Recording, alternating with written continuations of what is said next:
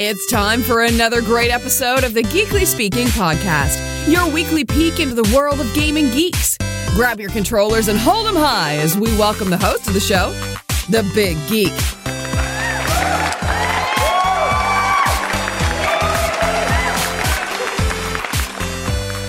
All right, thanks everybody, and thank you, Francine.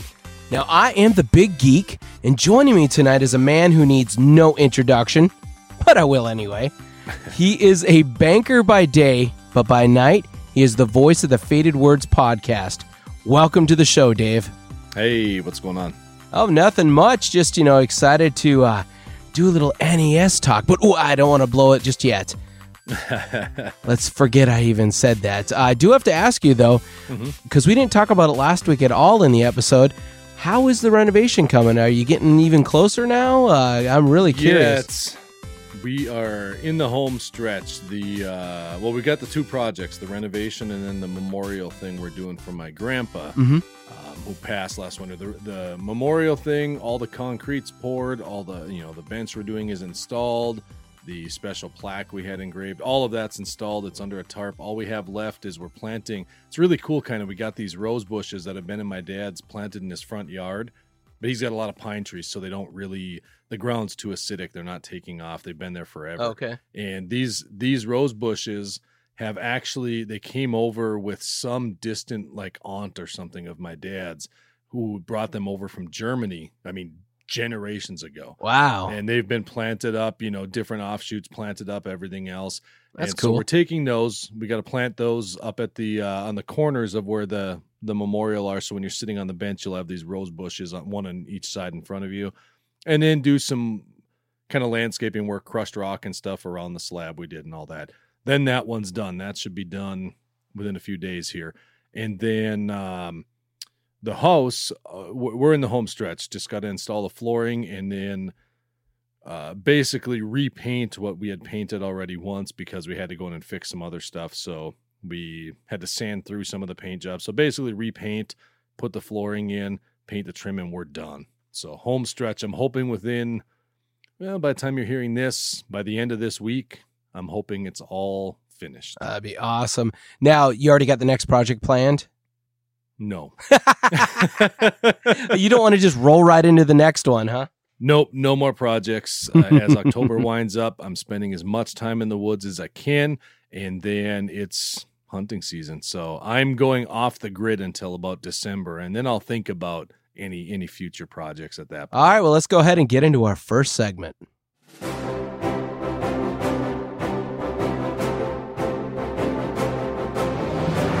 What did you play this week? Okay, so this week I was feeling very nostalgic for computer role-playing games. We've talked about this before in past episodes. I love, and that was when I first started playing RPGs, was on the PC. A lot of people, it was consoles, just because that's what they had.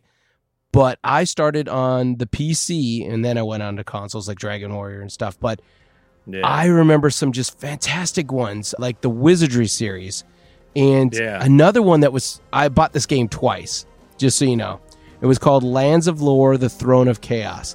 This game was amazing. And both the Wizardry series and this game, they're sort of the same. What they are is they're a first-person dungeon crawler, but the screen that you're actually playing in doesn't take up the full screen. You have all your stats on the side. You have little icons of your characters, and then you click on them to do the actions, like either attack or spells, or to go into the inventory, etc., like that. So the screen is not even a third of the screen is the actual graphic gameplay, and it's menus all along the side. But it is so great if you're into role-playing games. Yeah. Now, Lands of Lore, The Throne of Chaos, I bought twice, and the reason why is I originally bought it. Again, all these games that I'm talking about here, the Wizardry series and Lands of Lore, these were all on discs, the 3.5-inch discs, the hard ones, not the floppies. The hard. Okay. Lands of Lore, The Throne of Chaos re-released on CD-ROM when CD-ROMs first came out, and I remember I had a 2x CD-ROM. For the kids out there that don't know what CD-ROMs on computers were like, when the first ones came out, they spun at basically a real time. It was a 1x. Or whatever you were doing, it would take full time to do it. Then they came out with 2X, which was the first one I actually got. I never got the 1X one. The 2X one where it spun faster and it got the data off faster. Well, Lancelot re-released on CD, and the game was exactly the same, but they enhanced all of the sounds, the sound effects. Of course, the music was full CD quality, and it was such a huge step up that I had to get that. So I basically played that game twice. And the reason why I'm saying all of this here is because I was feeling very nostalgic, like I said, for this type of game. And I'm like, okay, I know I have games like this that I've played recently. One of them was Legends of Grimrock 2, which I got on a Steam sale on the PC. And I did back in the Digital Soup days, I did a first play series. And I think, do we still have that channel? The YouTube channel with all our videos on it? Yeah, I think we do. I might have to link that up in the show notes. But it's a great game, and it really brings that feeling of those classic games to the modern era with, of course, the updated graphics and stuff. But I wanted to play it easier, and you know me and my iPad. You know I love playing iPad games. So I purchased Legends of Grimrock, this first one, on iPad. Now, of course, it's a little bit different. Legends of Grimrock 2, actually, you were outside a little bit also, not just in the dungeons. Where this one is strictly dungeons. And, it is so fun. It plays just like those old games there, and I am having a blast. I play a little bit every night before I go to bed. And I've done that like 3 or 4 nights in a row. And it's great fun. So if you enjoy this type of gaming, this type of classic RPG gaming, you definitely have to check this out. Yeah, I think the one you had done the first play on might have been the second one, because I remember you were out on a beach and there was like that's definitely the second crab one. Monsters or whatever. Yeah, fun game. So what did you play this week? Well, I was feeling nostalgic as well, so I've been spending a little bit of time, not that I've had much free time, but I've been jumping into some of the classic NES games. And so I wonder why. Mostly yeah, right. I wanted a refresher, but mostly this week I split time, 2 very similar games, but very different at the same time. I spent time playing Double Dragon 2, The Revenge, which was on the NES Mini Classic. And then as I was playing that, it was fun and I was enjoying it, but I kind of just had that itch, and I jumped over to Super C, so Contra. And we were putting in some time, with Contra, and that game it's maddening to me at this point because it's all memorization. It's formulaic. There's no surprises, no alternating of when enemies come. They always come the same place, same time, fire the same shots. You'd think, as an adult, knowing that, you'd pick up on that the first time or two through it and be like, oh, okay, yep, jump, duck here, da-da-da-da, whatever. Man, I struggled for, no joke, it was like an hour and a half just to clear the first board. And I'm like, I remember playing this as a kid, and it was tough, but I remember beating this game and renting it and playing it through a weekend, just flying through it. Why can I not do this now? But it was fun. But it also was a great reminder of how much gaming has changed and really, it went from the strict memorization of this happens now, and just trying to get into the rhythm of it all versus today playing something like, say, The Witcher or whatever, where it's all AI generated, randomized, whatever it is. Yeah. I think a little bit of it, too, is when we originally were playing these games, and we joke about this, that we're older now, but our reflexes are way different now. So that is, I think, a big part of it, because I remember completing Ghosts and Goblins on the NES, but I remember it being hard as heck. Yeah. If I was to try to play that today, I don't even know if I'd be able to get through a couple of boards. I bet you it would be too frantic for me. It's ridiculous. I know. It's not what was the one that was out on the SNES? Super Ghouls and Ghosts. Sequel to that. It wasn't. Yeah. Was it that? Yeah, it was Ghosts and Goblins was the 8-bit, and then Super Ghouls and Ghosts was the sequel. And it was also on the Sega Genesis, which it was a better copy, I think. It could be, yeah. And I remember that as a kid being hard, and that is on the the SNES Classic, Mini Classic, whatever it's called. And I have fired that up a time or two, and it is ridiculous. So I quickly turned it off. Yeah, those games, they were hard. Still are hard. Yeah. I wonder if, now you've said your son has played a little bit of the classic gaming. Does he find them harder than modern games? Well, he doesn't really, I don't let him play anything modern. He's played on my Switch, and he's jumped in and played some, what was the Lego game that was kind of like GTA, but Lego version, open world? I know exactly what you're talking Vice, about. Not Vice City, but Lego something. I can't remember. Lego City Undercover?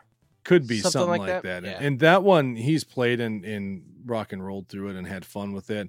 When he plays the classic games, he gets bored really fast. And he doesn't even have a lot of experience playing like modern consoles, not even like PS3 or anything that I have. And even so, he's seen enough YouTube videos or whatever that he just doesn't get sucked into these games as much. And he'll jump in, play for a while, and he's also at that age too where he reads and he can read and stuff, but he doesn't. He's still young and he doesn't love it. And so anything where you've got to read to understand what's going on, he wants no part. So RPGs right now is definitely not his forte. No, exactly. And I thought I could maybe hook him because it's Final Fantasy 3, I believe. There's the original Final Fantasy on the NES, the NES Classic. And then I think it's Final Fantasy 3 on the SNES. And both of those I've tried to get him involved in. And he's kind of like, whatever. They're okay, but what does it say? You just read it to me, it says. And he doesn't want to deal with it. So, all right. Well, you know what? I want to, since we're talking about a bunch of NES games here, let's go ahead and jump into this here.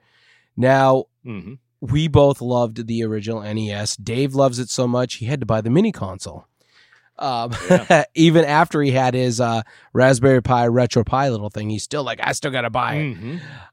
Yep. The NES came out in 1985, and this was the revitalization of the video game industry here in the U.S. If anybody remembers Atari, and I mean, there's some great shows. There's a show right now on Netflix.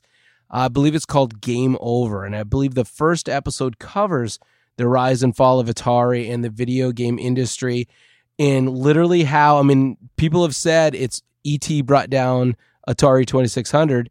No, it's called High Score. Oh, High Score. Thank you for correcting me there. I've watched the first, I think, 2 episodes. The second one, I believe, was the NES one. Yeah.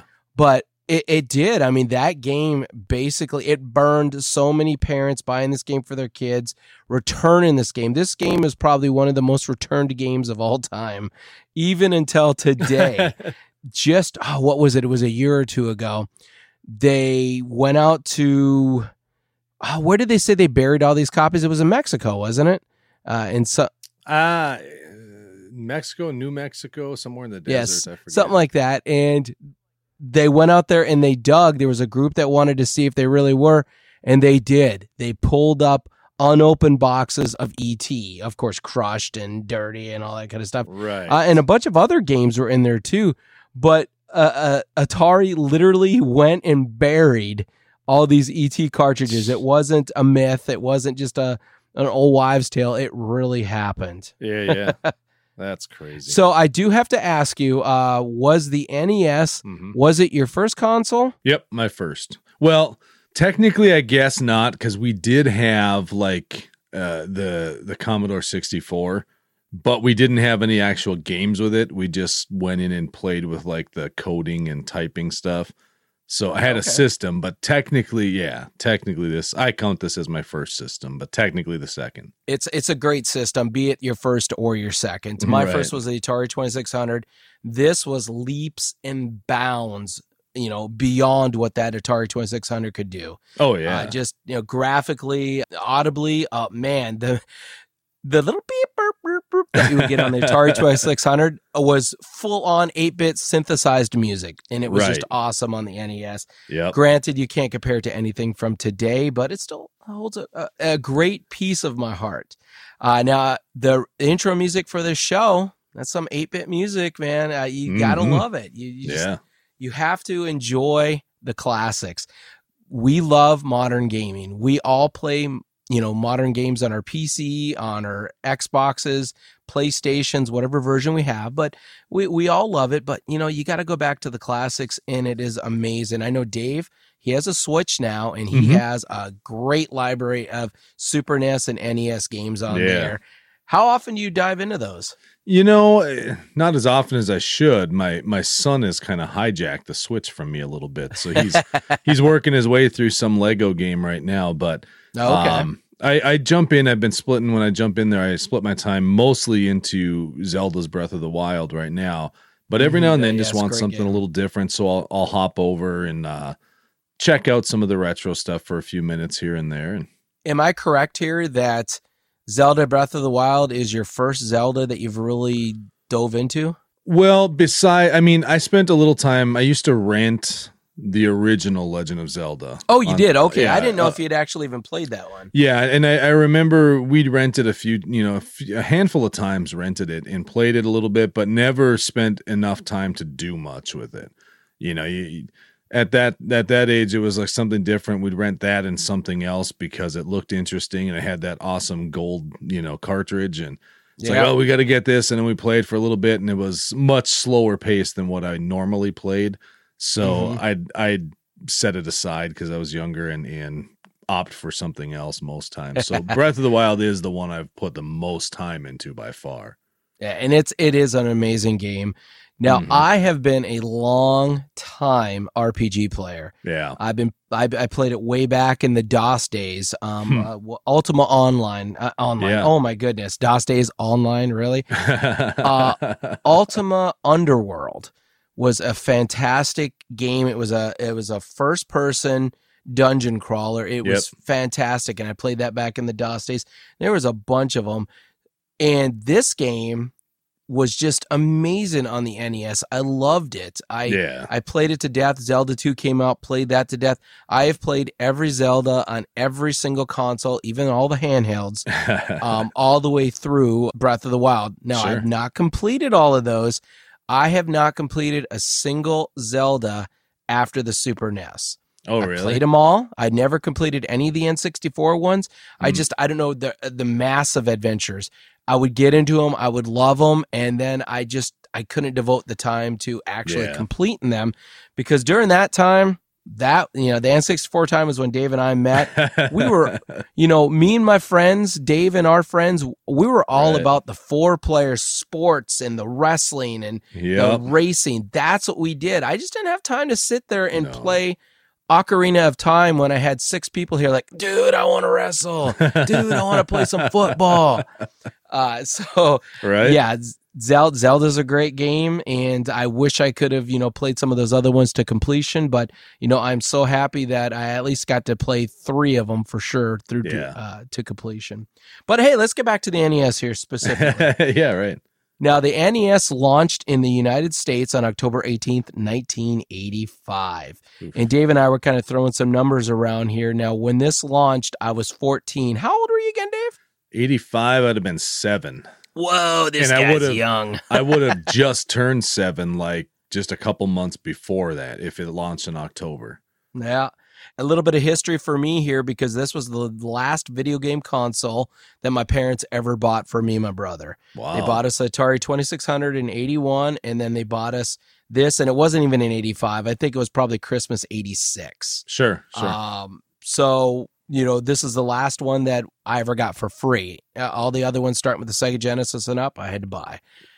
You didn't have any other ones like just fall off the back of a truck or nothing? Oh, that would have been awesome, man. Some guy selling them out of his trunk or something. Yeah. But nope, definitely not. Now, this launched at a price of $180. Yeah. And I know what you're thinking, Dave. I know what you're thinking. That's wow, cheap. 180. Yeah. It's like I can't even get the Switch right now for 180, and that's like 4 years old. Right. But got a little thing called inflation, right? Yeah. Little thing called inflation. And in 2019 dollars, that 180 is $428. What? My parents bought me a $428 console and some games? Yeah, what? that's the crazy thing, because it really is right in line with like a PS4 right now. Exactly. I mean, everybody is balking at what the PS5, they're saying it might be $500 to $600. Right.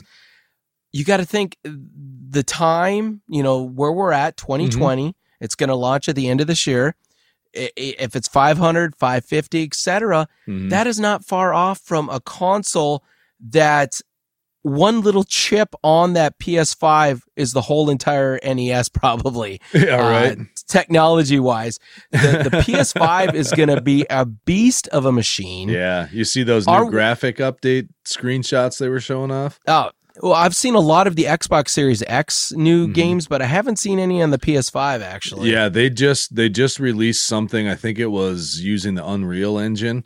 And, this was just a day or two ago as we're recording this. And it literally looks, it's very hard to distinguish it from a real photo.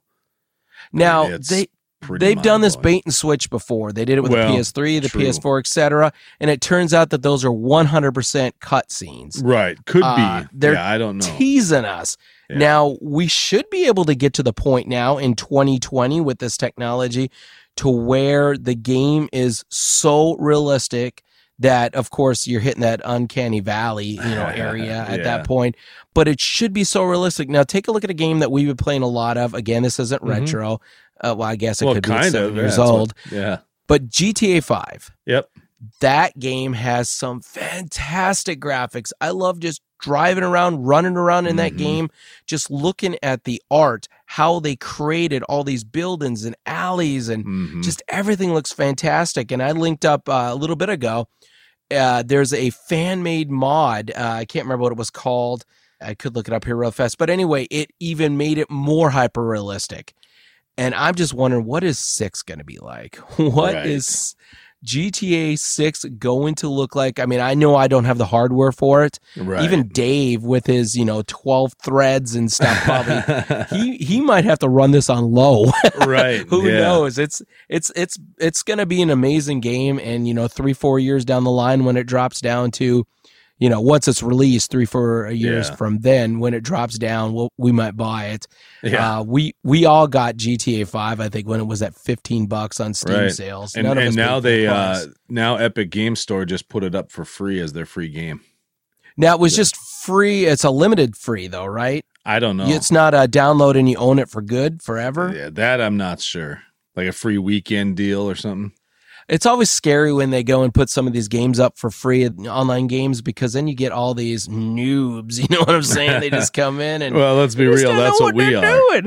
Hey, that's what we are. We are getting better. I have a business. I have a nightclub, and I have an office in Maze Bank, along with a warehouse where I'm running stolen goods. Yeah, I got it going on. You know what I'm saying? Well, and you think about all that you're doing there, and how open world it is, and you can do all this stuff. And now think back to the feeling of awe and wonder you had when you first saw the Nintendo after going from, like you said, your Atari 2600. I mean, can you imagine if you would have been able to show your 14-year-old self GTA 5? Like, can you imagine? Just your head would have exploded. I wouldn't have believed it was a game, for one. I would think it was real life. Yeah, most definitely. It's crazy. I mean, technology just keeps going and going, and it's great for gaming. Yeah. Now, the Atari 2600 was a phenomenon when it was released because it was so arcade perfect at that time, or very close. It was like own the arcade at home. The NES, exact same thing. Once that system came out there, some of the commercials were like, play your greatest arcade hits at home. And they were way closer than what the Atari ones were at the time. Oh, Pac-Man was atrocious. That was a travesty there. Right. But the NES, you were getting those arcade games, and they were looking pretty dang good. Now, the system wasn't super powerful. There were other systems that were, more powerful, like the Sega Master System, which Dave goes, well, it was a Master System. It's got to be the best. But it actually, in all respects, if you just took a look at its tech list, side by side with the NES, it beat it in every single attribute. That doesn't matter. The NES is where it was back there in the early 80s, mid 80s, I should say. That system had all of the third parties. It was easy to program for. There were so many companies that were actually programming for it because it worked. It was easy. It was simple. and the games are fantastic. And speaking of games, right, we're going to talk about that U.S. launch lineup, but we need to take a quick break. Will you be the one to witness the birth of the incredible Nintendo Entertainment System? The one to play with Rob, the extraordinary video robot, batteries not included. He helps you tackle even the toughest challenge. Will you be the first to raise the incredibly accurate Zapper and play games like Duck Hunt or action-packed Hogan's Alley and high-flying Kung Fu, each sold separately? Will you be the one to experience the Nintendo Entertainment System? Comes with Rob, Zapper, Control Deck, 2 controllers, Gyromite, and Duck Hunt. All right, everybody, and we're back here. Hey, Dave, I got to ask you here. Now that the commercial we just played there, that was one of the actual commercials from the launch, right? Explaining the system, because a lot of parents didn't know what video games were at that time. Sure. Kids kind of did, but this is the first time. There was no internet back then, right? And there were some video game magazines, but they weren't. Well, I was going to say prevalent as they are today, but magazines are kind of dead today. So right. I guess as prevalent as they were in the 90s, I should say. Right. I mean, it was mostly arcade games that people knew, other than the Atari, of course. Mm-hmm. People were going to the arcade and playing pinball still. I would still play pinball today. I love pinball games. Certainly, nothing wrong with pinball. Yeah. Now, I remember this commercial. I remember all the NES commercials because you're going to laugh at me. Don't laugh at me, Dave, but you're going to laugh at me. So we had a VCR, top-loading VCR. My parents paid like didn't. They did. And it was like $500. I am not even kidding. No, that's not. You weren't recording these commercials off the television, were you? I was. I would wait for the commercials to start. I would have my fingers on the play and the record all ready to go. And as soon as I saw a Nintendo commercial come on, I would record it. Oh, man. I did this for the NES and I did it for the Sega Genesis. I know I'm a geek. I'm a nerd. But besides the Sears catalog, the Christmas catalog, I really didn't get to see anything about the games. So I used the commercials and I got to see today. This is the same as today. We go into YouTube and type in Grand Theft Auto gameplay or review, and we want to see what it's like. Or jump on Twitch or something. Yeah. Yeah, it's the same exact thing, but it was what I had available to me at the time. I've got to say, I wish you still had a copy of like your whole master recordings with all the different commercials you recorded. Can you imagine how fun that'd be just to like? It's like a giant mixtape of all the original NES commercials. It would be amazing to go back, but I mean, just like everybody, I mean, once DVD came out, I threw out all of my VHS tapes that I recorded. I sold movies that I had purchased because I'm not going to take that with me. Sure. And when Blu-ray came out, I got rid of all the DVD stuff, and then I never used Blu-ray because little story. I think I told this back on the Digital Suit podcast way back when, but Blu-ray was prevalent, came out. I upgraded to that, and I bought one movie for it because like a month later, streaming started kicking off, and it was like, why would I be buying these when I can subscribe to Netflix? Sure, and just stream it there. Yeah, so that's what I own a few Blu-rays, but not many. Same boat. I'm very much whether it be music or not games, music or movies. Spotify and Netflix, Hulu, stuff like that. They're my friends. Disney Plus, good stuff. Well, I thought you were a big HD DVD guy. That's who you backed. It's funny because when that happened, I'm trying to remember the movie, but there was about 3 of them I bought because it was looking like that's the way things were going to go. And I think the PC I had at that time had the HD DVD. Oh, did it? Had a drive in it? And so I started buying those, and Blu-ray quickly took over, and I was like, well, this sucks. Well, geez, I wondered now HD DVD was backed by Microsoft. Yeah. So I'm wondering because Microsoft didn't make hardware back then, besides mice and keyboards. So I wonder what company actually produced a computer that had an HD DVD drive. I'm not sure if it was an Acer machine I had or if it was something else. I can't remember because I know I didn't have a separate player. I didn't buy an HD DVD player or a Blu-ray, standalone Blu-ray player either. The only Blu-ray player I have to this day is, now my PC and then my PS3 still. What's in the PS4? That's what I have. I have a PS4 and an Xbox 360 that's Blu-ray. And I think 360 might just be DVD. I think so. I'm not 100% sure there. I think so because I think what's the whatever the current gen Xbox is. I think you could get the Blu-ray, but it was an add-on or something. I remember there was one console, and it might have been the original Xbox. It had DVD, but then could you get an HD DVD add-on expansion to it? Maybe. I'd have to look that up. But again, this is a Nintendo show here, and we just keep going off. But we're lovers of games, so what are we going to do?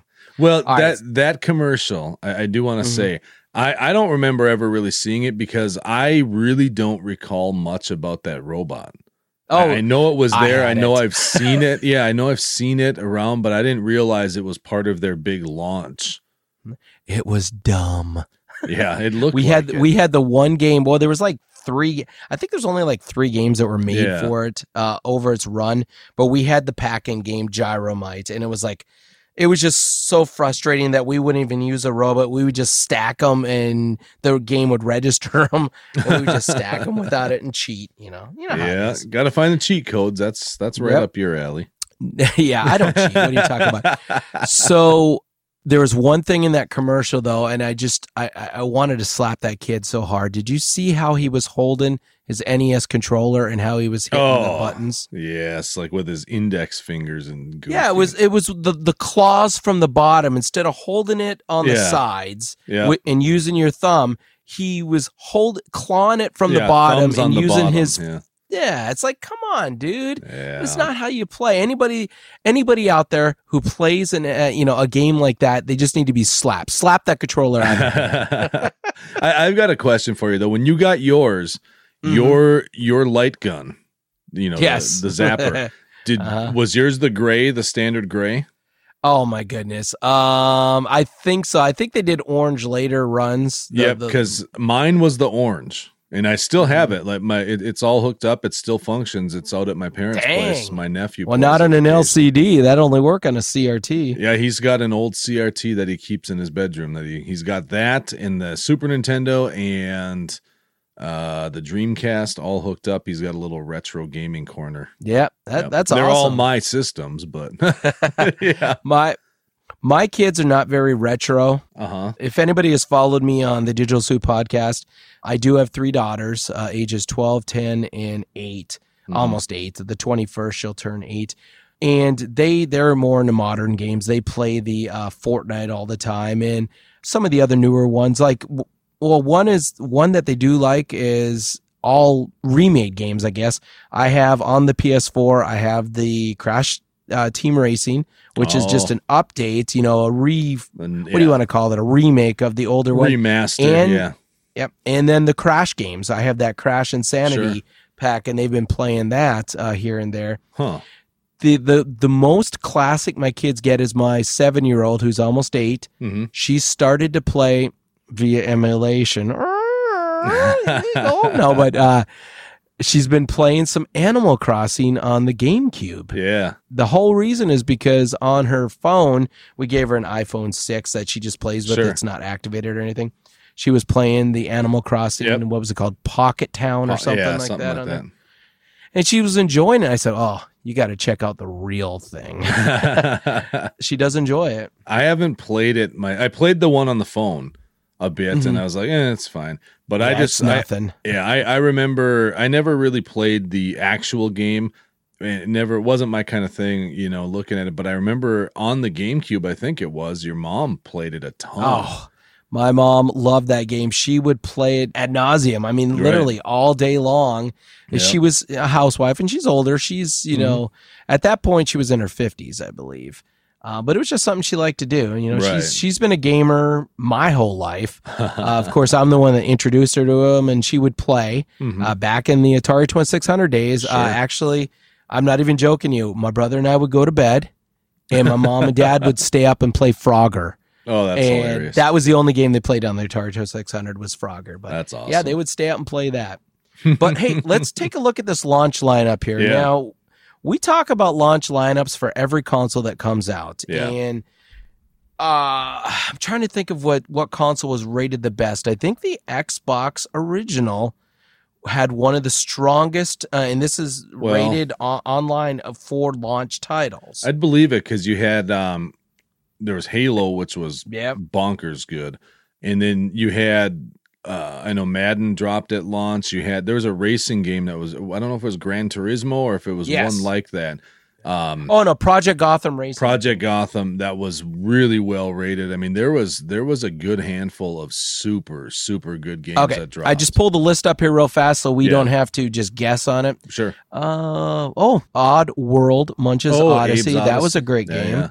Fusion Frenzy, which, did you have that one, if I remember right? I didn't get it at launch, but I think I did get it afterwards, yeah. Halo Combat Evolved, Dead or Alive 3. Oh, yeah. Project Gotham Racing. Fighting boobs, yeah, that's right. Yeah.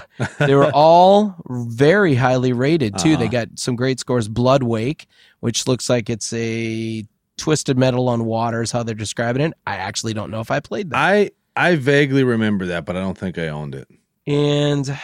boy, that's, I'd seen a list earlier, and maybe I'll throw that out in the show notes, the actual list, but those are some great games there. And for the NES, though, you want to talk about some great games?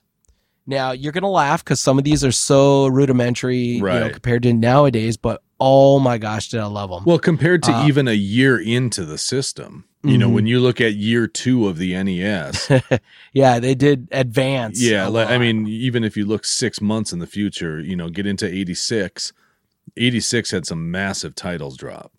Here's one of the things. When I got I'm just going to jump ahead here, but when the Sega Genesis was being promoted, prior to 89's release, I was, I think I actually had Electronic Gaming Monthly at that time. I think the first issue had come out in the same year I think the Genesis was released. I think it was 89 or maybe it was 88. Sure. But I got to start seeing those pictures and I'd see those commercials and record those commercials. Right. And the graphics were just phenomenal on the Sega Genesis compared to the NES. This was a huge leap. Yeah. But those last years of the Super Nintendo, they released a game called, you ready for this? Mega Man 2.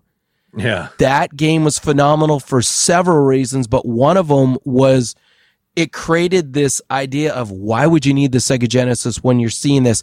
The sprites, they had sprites, the characters were over half the screen high, some of those bad guys that you were fighting. Yeah. And that was something that Sega was touting at the time, that it could have way bigger sprites and all this kind of stuff. And those later games really did show some just Super Mario 3. Oh, the depth, the graphics, just everything about that game were amazing. Right. But let's get back to this list here. Now, we're going to do this in alphabetical order, and I have played every single one of these, and hopefully Dave has too, but for Football Man, 10-Yard Fight. Yep. That was great. You just did not have a football game that looked like this. And again, it looks horrible today, but it was fantastic. How long, with 10-Yard Fight, not to derail us, it wasn't too long after that the first Tecmo Bowl came out, though. Probably not. I mean, and Tecmo Bowl was, oh my gosh. See, I was a Tecmo Bowl guy, yeah. Well, it had the NFL license. The 10-Yard Fight didn't. Right. That was the first game I can think of that actually had a real professional license, and you had the real players. Yep. And nothing felt cooler than to see that name pop up there when they would get the touchdown or the interception or, the first down, and it would... Of course, it didn't look anything like the players, but their names. It had their names. Right. That was just amazing. Well, and actually looking at it, Tecmo Bowl, the arcade game came out in 87. The original NES port of that wasn't until 89. Okay, the year the Genesis launched. Okay. Yeah, and so the most popular version of the game was Tecmo Super Bowl, which actually came out in 91. Yep. And I had that one too, and we just played that to death. That's the one I believe that is, I could be wrong on this, but it might be the one that's included on the NES Classic Mini. I know there's a Tecmo Bowl on there. I played a ton of it, and I just can't remember if it's Tecmo Super Bowl or just Tecmo Bowl off the top of my head. But all right. Yeah. Well, the next one is also a sports game, and it was baseball. Just called baseball. That's it. Yeah. Just baseball. Clever and I titles. Remember the sound effects for this game and everything because I played this so much, and it was like the game was very. How can you describe this? Well, you didn't control it that well. You could throw to the bases. You could tap a button to make your little runner run a little bit faster. Right. And you could move your the fielders a little bit, but not a whole lot. Right. But I remember you had full control over the swing. You could choose a few different pitches, and you'd hit the button, and it would just do it. There was no like after touch and all that kind of stuff that you have nowadays. Sure. But I remember the ball as it was pitched, it would go as it came down, and then when you'd hit it, it'd be like. Yeah, like as you hear it going higher and higher and higher and coming down back down. Yeah. I mean, it was so much fun, and it was the first. Oh, I'm trying to think. Was it the first 2-player game? Simultaneous, I should say. Of course, Mario was 2 players, but simultaneous 2-player game that I played. I think it was, and that was so much fun because both of us could play on the same screen, and that's. You don't think about that, but I'm thinking back to the Atari 2600, and I don't think there was any 2 simultaneous. Well, yeah, wasn't Pong and Combat, yeah, some of those tank games, yeah, I do remember that now. So I was just completely lying, but it was fun. I mean, it was so great. There was no license, there was no authentic stadiums. I believe there was a 7th inning stretch, like yeah, just a little bit like that, but sure, it was fun. It was a lot of fun. So now let's jump into the next one, and it's a puzzler, Clue Land. Yeah, I don't remember that one. I enjoyed it a lot, and it reminds you a lot of a game that came out later, and I think they had 4 sequels for it, and I think I had the first 2, The Adventures of Lolo. Yeah, and Dave's like, what the heck is that? I remember seeing it. I think we rented it maybe at one point, but I never spent much time with that one. Okay. Well, puzzlers, I mean, I enjoyed a good puzzler on the NES. Every system I have, except nowadays. It's like I don't have time for puzzlers. I don't want a puzzler. I want some action. Yeah, I'm old. I'm going to die soon. I want some action. You know what I'm saying? But Clue Land was fun. Had a weird name. I think it probably turned off a lot of people. I don't even know what the sales were on it, but I bet you it wasn't that high. Yeah. Definitely like some of the other ones. Now, the next one is Dave's. Dave, tell us what that one is, because this is right up your alley. Well, Duck Hunt. And this is the game. I mean, I enjoyed it. I had fun with it. But this was the game that helped me convince my parents to get this system for me. Oh, not for me, your dad but for wanted our family. To play, right? I worked on my dad. I knew he was a tougher nut to crack because it's just a silly video game. And showing him this, I was able to be like, look, we could sit right here and shoot ducks. You know, it could be fun. Let's try. And I mean, keep in mind, this was like 86, so I was like 8 years old. Convincing my dad and they a 40-year-old or a 30-year-old. Well, he was what would he have been? He was probably not even 30 yet. He was late 20s. Okay. Yeah, they had me when I was. Not everybody has kids as late as I do. Yeah, right. He was. Him and my mom were 21 when they had me, so they would have only been like 28, 29 years old by the time we got this thing. But I was able to convince them based on Duck Hunt. I remember I played a ton of this, and of course, everybody knows how you could cheat at it, right? There was a certain spot on the screen, at least we had found it. I don't know if it has to do with a specific television or whatnot, but no matter where you shot, you didn't have to aim at anything. It would always register as a hit. So we found that spot, and we would just sit there, boom, and then boom. One-hit shots because you didn't have to aim. You just boom and you get it. Right. But this was amazing. This was something you could not do at home prior to this. Right. A gun attachment, and it didn't make me feel like a hunter, but it made me feel like I was at like a fair and you're doing those shooting games. Yep. And it was just a lot of fun at home, especially when we get to one of the other ones a little bit down the list, which really felt like that. Right. But yeah, this was great fun. Well, we all, shot the dog. You had to shoot the dog. Yeah. I remember my dad, like duck hunt. I mean, he'd hunt the ducks, but he'd also go into the clay pigeon shooting mode, the target Yes. mode. Oh, yeah. We used to do that too, the target practice. And he'd go in there, and I remember at one point, I mean, we had the system for, I don't know, a month and a half, and I remember getting so disgusted and just like, he was hogging the machine. He literally rolled the score so high it rolled over to 0 and started. He just kept going until he finally just got bored with it. Like, he was good. I mean, I don't think he quite. I was never that good. Yeah, he was. Well, I grew up in a family of hunters and outdoorsmen, so he's a good shot, anyways. But yeah, he just naturally, like, he just played it and loved it, and he'd just sit there and keep shooting. Yeah, he rolled that score over, and I was like, "That's it. I'm going outside to play. This is dumb." I can imagine. Now, hey, this next game, Classic. I would almost say that this was what's the terminology I'm trying to find? It was not a silent hit, but a sleeper. A sleeper, yeah, Yep. a sleeper hit, because this game was not something that we saw in we got to go get this game. It was one of those purchases like, hey, this looks cool. It's a motorbike game. This was definitely a multiple rental game for me. I mean, I used to rent this one quite often. Was there anything better than... There's two aspects to this game that was amazing. First, it was, trying to see how far you could get if you could finish each board. Right. Doing the jumps, the wheelies. Don't do too much of a wheelie or you're going to flip over. Yeah. You had to land it just right. But then who had the most fun just making boards for other people, trying to make the hardest boards you could? Right. And this was one of the first games I could ever think of that allowed you to actually create boards. Right. And people got to play them. It was so much fun. Yeah. And the N64 one, Excitebike 64, I really never played. I didn't play it much. They went with a more realistic. I mean, at that time you had the motocross influence where they were getting more advanced with stuff, and focus went more onto doing tricks and stuff like that. And I just never got into it.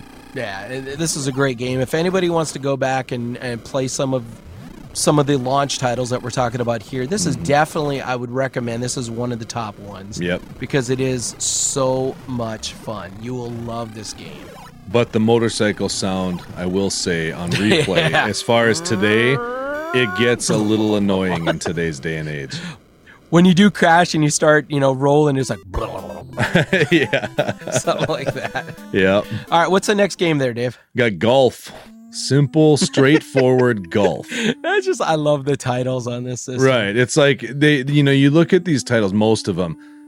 Clue Land so far stands out. Like you wonder who named that when you look at the rest of these, because football. I'm surprised they didn't just name it football. Instead, they went with 10-yard fight, and then baseball, duck hunt, golf. I mean, it's like they're so literal, their titles. And I wonder why that was. I wonder if that's just because of the infancy of gaming and to explain it to what the game is for parents, because maybe they just wouldn't understand Ninja Gaiden at the time, which came a little bit later. What's a Ninja Gaiden? But I know what baseball is. You look at some of the later titles, and they definitely got more into gaming titles as we know them now. But that's probably all it was, hey, here you go. We've got these fun American sports games on here for you. You can play. Baseball's popular, golf, football, 10-yard fight. That's, that sounds good. This system started my love of sports games, I would say. It was the genesis that bred it into me that really I went hardcore with.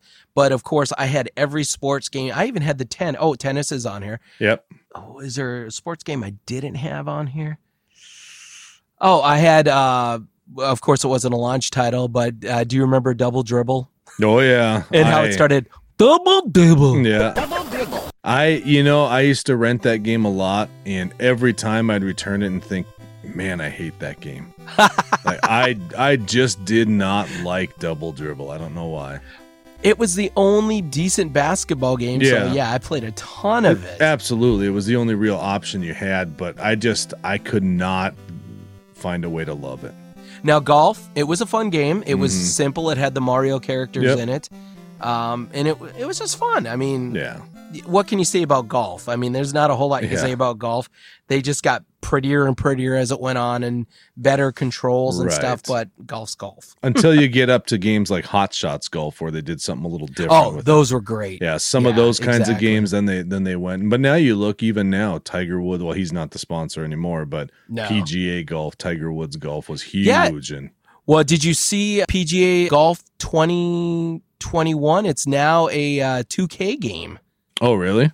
They have the PGA license, and they're coming out with 2021. Nice. It's like, I don't think it's called PGA Tour, though. I think that's still EA's type. Okay. That's probably their verbiage there. But Could be. So they have the PGA license now, and they're bringing out a golf game. Well, nice. I might have to check it out. Who knows? All right, now this next game, not going to spend too much time on it. It's that Gyromite where you needed Gyromite. Different. Yeah.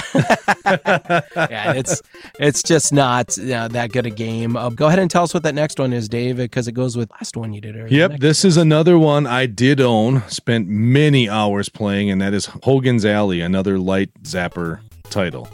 The gun How title. mad did you get when you'd shoot the girl? It's like, oh man, bad guy. Yeah, I'm looking at. Oh, what paperboy? I shot a paperboy. What Right, yeah, and it happened? You'd be going forever, and then something stupid would happen, and the whole concept of it being where you're basically on a police training course, and they're just you're just shooting the pop-ups and the things that come out as you're training. Very brilliant way to get around the violence. There really was. There's no story. You just level after level. That's all it was. They come faster. They spin around. They try and trick you even more by putting the, villains amongst the happy citizens or whatever. But at the end of the day, it's just blind. Like there's no story. There's no reason to be doing what you're doing. You're just shooting. It was a fun game. It was a great launch title. It really showed off what the system could do, because granted it was a flat sprite, because it was like you said, the graphics were really good. I mean, the faces were good at the time. It was really good. So I mean, it looked good for people who were just seeing it in passing that didn't play it, because back in the NES days, this is when you went to Kmart and you played it there. They always had them demoed. They still have them demoed here, of course, at Walmart and stuff, but Kmart, got to say Kmart. Right. Well, and this is a title for me. Pamida. Yeah, right. I remember those. Hogan's Alley for me is a title that I always felt like I played it a ton, but my friends back at that time, at that age, when I tell them about this game, they all looked at me like I was crazy, like it was some weird game they had never heard of. Which was weird, because it was a pretty, it was a launch title, and it was a pretty big title. We didn't get it at launch. We got it, after. Well, obviously, we didn't even get our system at launch, but we got it sometime after we got our system, and so I'm sure it was on massive sale or something, and, parents just got it for us or whatever. But, yeah, I put a lot of time into that game. Well, when my parents bought us the system, like I said, I think it was probably a year after it launched. They only bought us one game. Well, they didn't buy us any games. It was a pack-in game. Right. And, of course, it was Super Mario Brothers, and that's all you needed. Yep. Mario and Duck Hunt I had, was the Oh, you got the split. The bigger pack. Yep. See, we didn't get the gun until later. Yeah. I don't know how we talked him into getting the gun and the robot. Yeah. I honestly don't understand how we talked him into that. Yeah, the pack we got, there was no robot. It was just the orange gun, the 2 controllers, and then it had the Mario Brothers and Duck Hunt combo cartridge. Well, the next game is another one of those sleeper hits. I'm going to go with that because I love this game. It was so much fun. It was called Ice Climber. Yeah. And it was one of those games where you just got to go from the bottom of the screen to the top. And there was a lot of them in this day and age. Sure. But it was so much fun. And the surfaces that you would get on, because it was ice, you'd have to be more precise in your jumping and stuff, because you'd slide a little bit. And right. It was a lot of fun. I enjoyed it a lot. Think of it like Donkey Kong with ice. But right. If I remember right, there was penguins that would be walking around, and you had to, you didn't want them to touch you. Instead You'd of have barrels, to jump over them. Yeah. Yep. And it was a lot of fun. Yep. I enjoyed it. And the next game, another great game, and it's like, wow, I feel like a ninja. Now, was this an arcade port? It was. I never played it in the arcade until way later. I think I finally went into arcade, and there it was. See, that's why I was pretty sure, because I remember playing this game in the arcade all the time. It was at our local roller rink, roller skating rink, and I used to just dump quarters in and play Kung Fu all day long in there. But I didn't play it on the NES back in the day. Now, I know you like to say that I cheat with games and stuff, but I had purchased a controller called the NES Max. I loved this controller. This had, instead of a directional, cross pad like the standard controller, it had a disc. Yep. Now, it still moved up, down, left, right, and then you could get some angles on it and stuff. And the edges were round instead of that hard, corners that would go into your sides. Yep. But the big thing was it had standard A and B buttons, and then right below it, it had like, what do you want to call them? Like buttons, like like a candy buttons, two little ones. Right. And they were Turbo A and Turbo B. Right. And for Kung Fu, I would love that because I would just hit the turbo button that controlled the leg sweep, and I would just be going, and anything coming at me was cheater. I use that all the time on, which isn't in this list, but what was it called? Track and field. Oh, sure. Oh man, I would beat everybody. Yeah. Well, every race I'd win. Yeah. I'd always do the farthest in the long jump. I don't know why. That's just a game. So good. Yeah, track and field is one I remember playing a lot too. We rented it a lot, and another one where I'd return it and feel like that was all right, but I really don't like this game that much.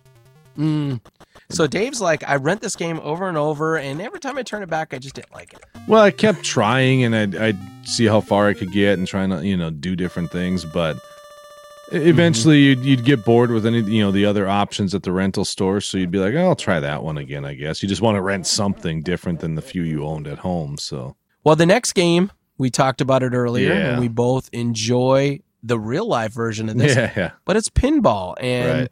I believe that this was probably one I rented. I know I played it, and I played it a lot, but I don't think we had bought this No. one. Did you play this pinball game? Yep, I remember again rentals, but we never bought this one. To me, it was always Okay. one that was kind of fun just to mess around with, but nothing I wanted to sink a lot of time into because I'd rather play the real machines. Yeah. Kind of like playing And solitaire on a early PC or something. That's how it felt to me. Oh man, I remember my mother used to do that all the time. My dad she still loved does. solitaire. My dad still plays solitaire on his phone and his iPad. He loves it. Not me, man. If I play a card game, it'll be something like Magic the Gathering. Yeah, if I play a card game, it's 52 card pickup, and I throw a deck of cards, at my kids. Here, pick it up. Now, this next game here, I believe this was another one of Rob's games. I don't remember it. I never played it. Yeah. If I remember right, it's just like the title says, stack up. You just tried to see how high you could stack something. Weird. And yeah, I never really played it. But, that's not important. What's important is the next title, Dave. Yeah, Super Mario Brothers. Everyone. Everybody. Yeah. Amazing. I remember before I got this 8-bit Nintendo, I was playing Mario Brothers in the arcade at our local bowling alley. Yep.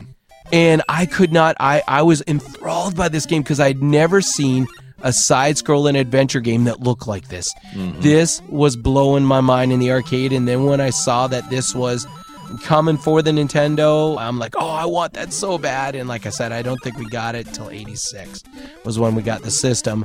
But, it was so amazing. It was so close to that arcade. I actually think it was the same game because I know they used to have those Play 10s where it actually was NES games in the arcade. Oh, yeah. So it might have been one of those. This is one out of this entire list so far. Like when you hear it or you see the title, even you can hear it. Like you're remembering the music. You can hear the sound of his jump. You know the sound everything makes. You hear it. Most first iconic. underground level. Right. Yeah. Oh, and I always hated hear this. I didn't do that right, but when it speeds up, when you're almost out of time. Yep. Yeah, this game sold this system, even though it was free. When they packed this in, they just flew off the shelf. Oh, yeah. This game was just amazing. There had never been a side-scrolling game. On the Atari 2600, we did have a couple of them. We had Pitfall. Yep. And we had a game called Jungle Hunt. Okay. Similar, side-scrolling, adventure-type games, but very rudimentary. Where this was, this was deep. You even had cheat pipes where you can skip ahead to different levels. Yeah, it's just how long did you play the game before you started discovering some of that stuff? Oh, it was quite a while. It was probably until I started getting video game magazines, which was probably like 88 or so. Well, yeah, because it's not like it was cheats. Yeah, it wasn't obvious, But talk about a game that was, it's super predictable. Everything's in the same spot every time, but super replayable. Like you can go back and still to this day, you'll jump in and it'll be like, oh yeah, I remember this. There's a thing here. I got to jump there. There's a mushroom over here. Hidden up here is this other thing. You just remember stuff. One of the things that I remember about this game and any of the other sequels, no, specifically just this one, is I detested with all of my gut, my heart, my mind. I hate the water levels. I hate swimming. I hated that. Yeah. I just wanted side-scrolling platform jumping. I did not want to swim and dodge fishies and all this stuff. I hated that. Well, the best for me was, if I remember right, maybe I'm mixing it up with another game, but isn't there in some of the underwater levels, isn't there still the spinning fireball? Yeah, things? there was. So that to me was always the part that I was like, what is going on here? We're underwater. How is that fireball burning? Or you'd still get the flower power up and be able to throw fireballs underwater. It's like, well, come on here now. Mm-hmm. But I mean, at that age, like I said, I was about 8 years old. Man, there was nothing. You got to better. suspend reality to have fun, though, Dave. Yeah, exactly. All right, so what I'm going to do is I'm going to go ahead and pause this episode now at this point because we've already crested the 1 hour mark, and we still have so much more to talk about here. We will pick this up next week, so definitely stay tuned. But before we sign off, Dave, where can listeners hear some more of your sweet, sweet voice? Well, easiest place, and I finally got it all linked up. You can head over to FatedWordsPod.com. That'll bring you to the Faded Words podcast website where you'll find all the episodes and stories and author interviews and stuff that I'm doing there. If you want to check out the photo work side of things or any of the writing type stuff, you can head to usuallydave.com. Perfect. Thanks so much.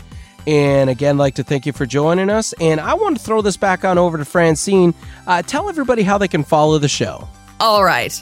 If you want to follow the antics of these gaming geeks, then be sure to head over to geeklyspeaking.com for great articles, reviews, and a building gaming community. You can also follow them on Twitter @SpeakingGeekly and Instagram @GeeklySpeaking. So until next time, it's unfortunately game over.